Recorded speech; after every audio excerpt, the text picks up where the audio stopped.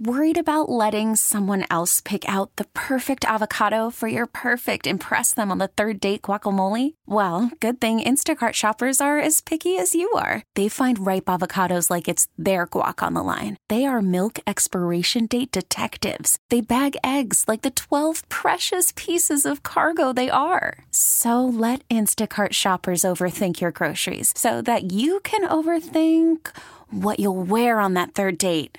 Download the Instacart app to get free delivery on your first 3 orders while supplies last. Minimum $10 per order. Additional terms apply. Right now, we're going to head out once again to the SDCCU fan hotline. Welcome a friend. He's been a longtime writer in this community, now doing a marvelous job for Padres.com and the Friar Wire.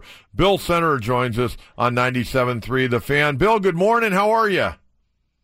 John, I couldn't be better. And by the way, Coach, I just want to say welcome back. It's been too long. Good to hear your voice again. Well, I appreciate that, Bill. Hey, we're trying to have some fun here this morning, and I threw it out. I could have gone a couple of different ways. We'll probably circle back on this subject. And I know people do the Mount Rushmore of this and the Mount Rushmore of that, but, we got a great history in this community. And I know over the last year or so with that football team moving up the freeway and some of the hits this town has taken, we forget this great history. And what I threw out today was, pick 4 people that either played or coached at the college or pro level that you would put on the Mount Rushmore. And, there's 2 that are slam dunks for me, and I think you would agree, Tony Gwynn and Junior Seau. And then after that, we got a host of selections. So we're talking about at the college level? Yeah, guys that played or coached, at the college level here in town, or, played for, a professional team or coached for a professional team. I'm kind of taking the San Diego and the guy that grew up and went to high school here out of the equation right now. But again, give me your thoughts on that. Well, Coryell definitely would be in my list. And if I'm talking about guys that played, well, I'd put Hoffman in there, but Marshall Faulk's pretty hard to ignore. So my list would be your 2 plus Don Coryell and Trevor. I'll go with Trevor Hoffman. Yeah, over. And you know what? A lot of people, I think, have forgotten the impact that Coryell had on football in this community. I mean, think about where the Chargers were. They had some really good years under Sid Gilman, and then they had some really dormant years for a long period of time. And when Coryell came in, a lot like Gilman. I mean, they threw the ball, and it wasn't just these little dump passes. They're throwing the ball 30, 40, 50 yards up field, and they arguably had some of the greatest offenses in professional football history under Don Coryell. And not only that, I mean, he put San Diego State on a map at a time where they had almost dropped football. In the early 60s when Don came in, and he turned them into a nationally significant program. Both college and pro, Don Coryell has to be on that list. And if he's not on that list, your list isn't right. Yeah, and I agree with that. And when I was telling the guys yesterday, when I brought this subject up to them, I threw Coryell out there. I had Tony, I had obviously Junior, I had Don Coryell, and my 4th one was kind of up in the air. Trevor's obviously gotten a lot of notoriety. You bring up Marshall Faulk, and I'll tell you, I'm surprised this morning that we haven't really had anybody call in and talk about Marshall Faulk. I think we had one caller early in the program, but Marshall Faulk, and Bill, you were covering the Aztecs, if I'm not mistaken, back when he was here, and I know you were around the program at that time. I mean, Marshall Faulk, right. The impact that he had, not only on the football field, but on the box office for San Diego State was amazing. He was an incredible athlete, and I don't like to use the word incredible often, but I remember one run down the sideline against USC where USC's got, let's face it, the top talent in the country, and he outran 2 defensive backs going down the sideline. And when I saw that was an absolute wow moment for me. What was that, a 28-28 tie or 35-35, something like that? it was a tie, and they should have won that game, and what that would have done for the program. But Marshall Faulk was a once in a lifetime college football player, and I know they've had other great running backs, but he was beyond that. He was into a class by himself. No question about it. Bill Center joining us on our SDCCU fan hotline. You can find Bill writing at Padres.com and the Friar Wire. Bill, let's talk about the Padres. Great win last night against a red-hot Seattle team. Seattle had only lost 2 previous road games. They were 11-2, and Padres went out, got good pitching from their starting starter. The bullpen was fantastic. Some timely hits. Guys taking the ball over the boards last night. Franmil Reyes. Good to get a little mojo before they get ready to go out on the road. This is going to be a long road trip. I'm a little disappointed, actually. I got to say that if you're going to be a contender for a playoff spot, wherever you are in big, you have to win games at home. And to come in and have a 5-game losing streak and at that time fall to 4-8 at home, you have to win at home. That's one thing that you must do. And I'm glad to see the Padres get the last couple, but you've got to win games at home. Hey, Bill, we've been talking a lot, and, you know, you and I have been around. I mean, you're a little bit older than me, and you remember the days probably at Lane Field, and I remember them at Westgate Park, and we certainly remember all the years out at, Jack Murphy Stadium and all the different names it's been. I say Jack Murphy because Jack Murphy had a lot to do with that stadium ever being built. I remember that as a youngster. But, to sit up in the press box right now and watch Fernando Tatis Jr. at 20 years of age and what he's doing right now, I mean, you and I have waited a long time for something like this. He is a really I doubt that they've ever had an all-around talent at shortstop like he is. Yes, Ozzie Smith was a great defensive shortstop when he was here, but he was not an offensive player. I cannot wait to see Tatis over the next 5-6 years develop. It's going to be amazing how good he might be. I mean, last night he made a play, and he made a brilliant play that even caught Manny Machado by surprise. He fielded the ball in a hole and wanted to go to third, and Manny was hustling for the bag, didn't get there. But the great thing about Tatis is, okay, a lot of players missing that play would have just swallowed the ball. He threw to first and got the runner still going to first, which is, for a 20-year-old to be thinking like that and instinctively make that play tells me an awful lot.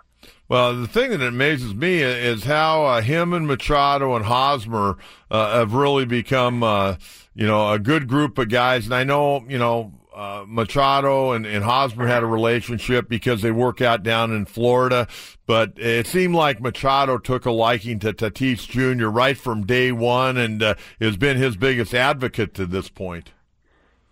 Right. And before he came to San Diego, Manny talked, I want to be a shortstop, And the second he had a chance to come to San Diego and he knew about Tatis, I'm going to be fine at third base. That tells you an awful lot about those two people and about Tatis as a young developing player. Hey, I got to ask you, do you have today's lineup yet? You normally get that pretty early, don't you?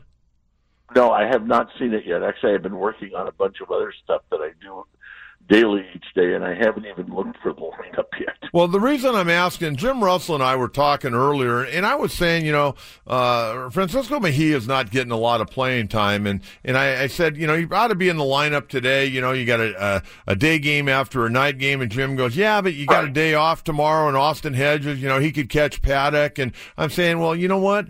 This guy, you got to get this guy more playing time because he's a little bit out of sorts right now, both offensively, and he's had a little bit of struggles behind the plate already, just catching the ball. And, if you're not going to play him a day game after a night game just because of an off day, you got to think about maybe getting him a little more work down in the minor leagues because right now, Austin Hedges is the guy, and he needs to be catching 5 out of every 7 games at least.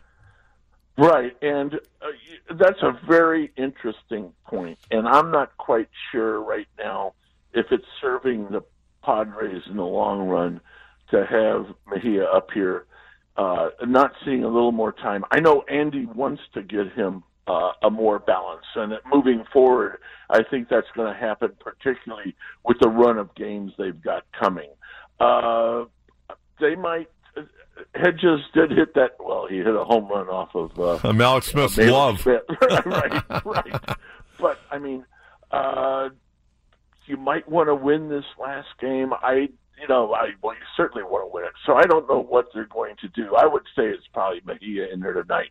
I know yesterday they really wanted Hedges in that game, and Andy actually talked about it before last night's game, that there was a couple specific reasons why Hedges caught Marvicius last night and not Mejia. So it'll be interesting to see what happens moving forward. Hey, Bill, what are they going to do at second base? I mean, I like Ian Kinsler. I'm a big fan of Ian Kinsler's. I've watched his career at all the different stops he's made, whether it be Texas or Detroit or last year with the Angels in Boston. This guy's been a great pro. He brings an edge, I think, to the clubhouse and to the diamond. But, he's just not getting it done with the bat. He's still doing a great job defensively. We saw Urias. He wasn't able to get it done. He gets shipped out.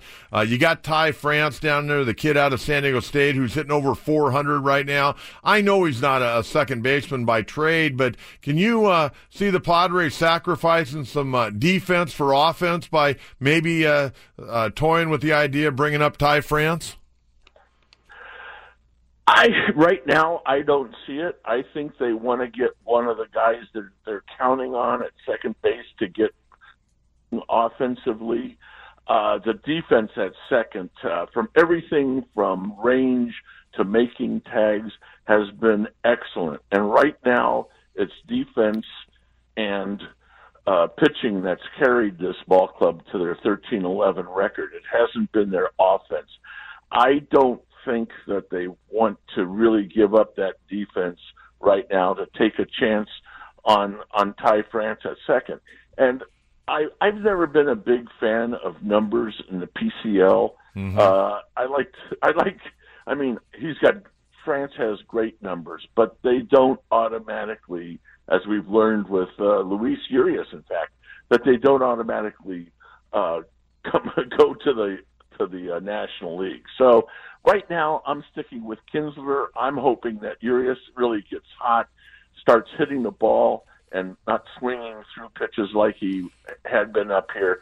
And I still want one of those two guys to be my second baseman. Hey, let me ask you this. We were talking about this last week on the program, and I went back and I looked at the infield of the 1984 team that went to the World Series. I looked at the 1998 team that went to the World Series, and you were covering the teams back then, and you know all the familiar faces and names. I'm looking at this team right now, and I don't know where this team's going to go. I don't know if they're going to be a 500 team or over 500 or under 500. But when I look at first base, second base, shortstop, and third base right now, this very well may be the best defensive infield the Padres have ever put out there. By far. I don't think there's a question to that. John, interesting you brought that up because I've looked at this. I went back and I looked at every defensive infield that the Padres put out there. And people talk about that 84 team, but there were a lot of errors at second, and I hate to say at third with Greg Nettles. Right. But there were a lot of errors in that infield.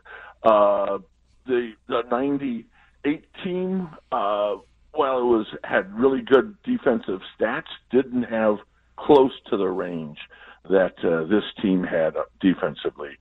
This is, to me, and this is just my judgment from what I've seen, this is the best defensive infield they've ever put out there. Yeah, you mentioned the 84 team. I was looking, Alan Wiggins at second base made like 23 errors that year. Right. I mean, he had range, but Wiggins was the outfielder who moved to second base. Right. Now, that was a great move. That made that ball club a lot better. But he was out of position, and he had a lot of errors. Did he have range? Yes. But he made a lot of errors at second. People forget that. They look back, and it's like, okay, boy, that looks like a good infield. Nettles was a little bit older at. He was 39 years old that year. Right. Tempe, everything that Tempe got to, he turned into an out. No question about that. But the range on the left side wasn't what the range on the left side is now.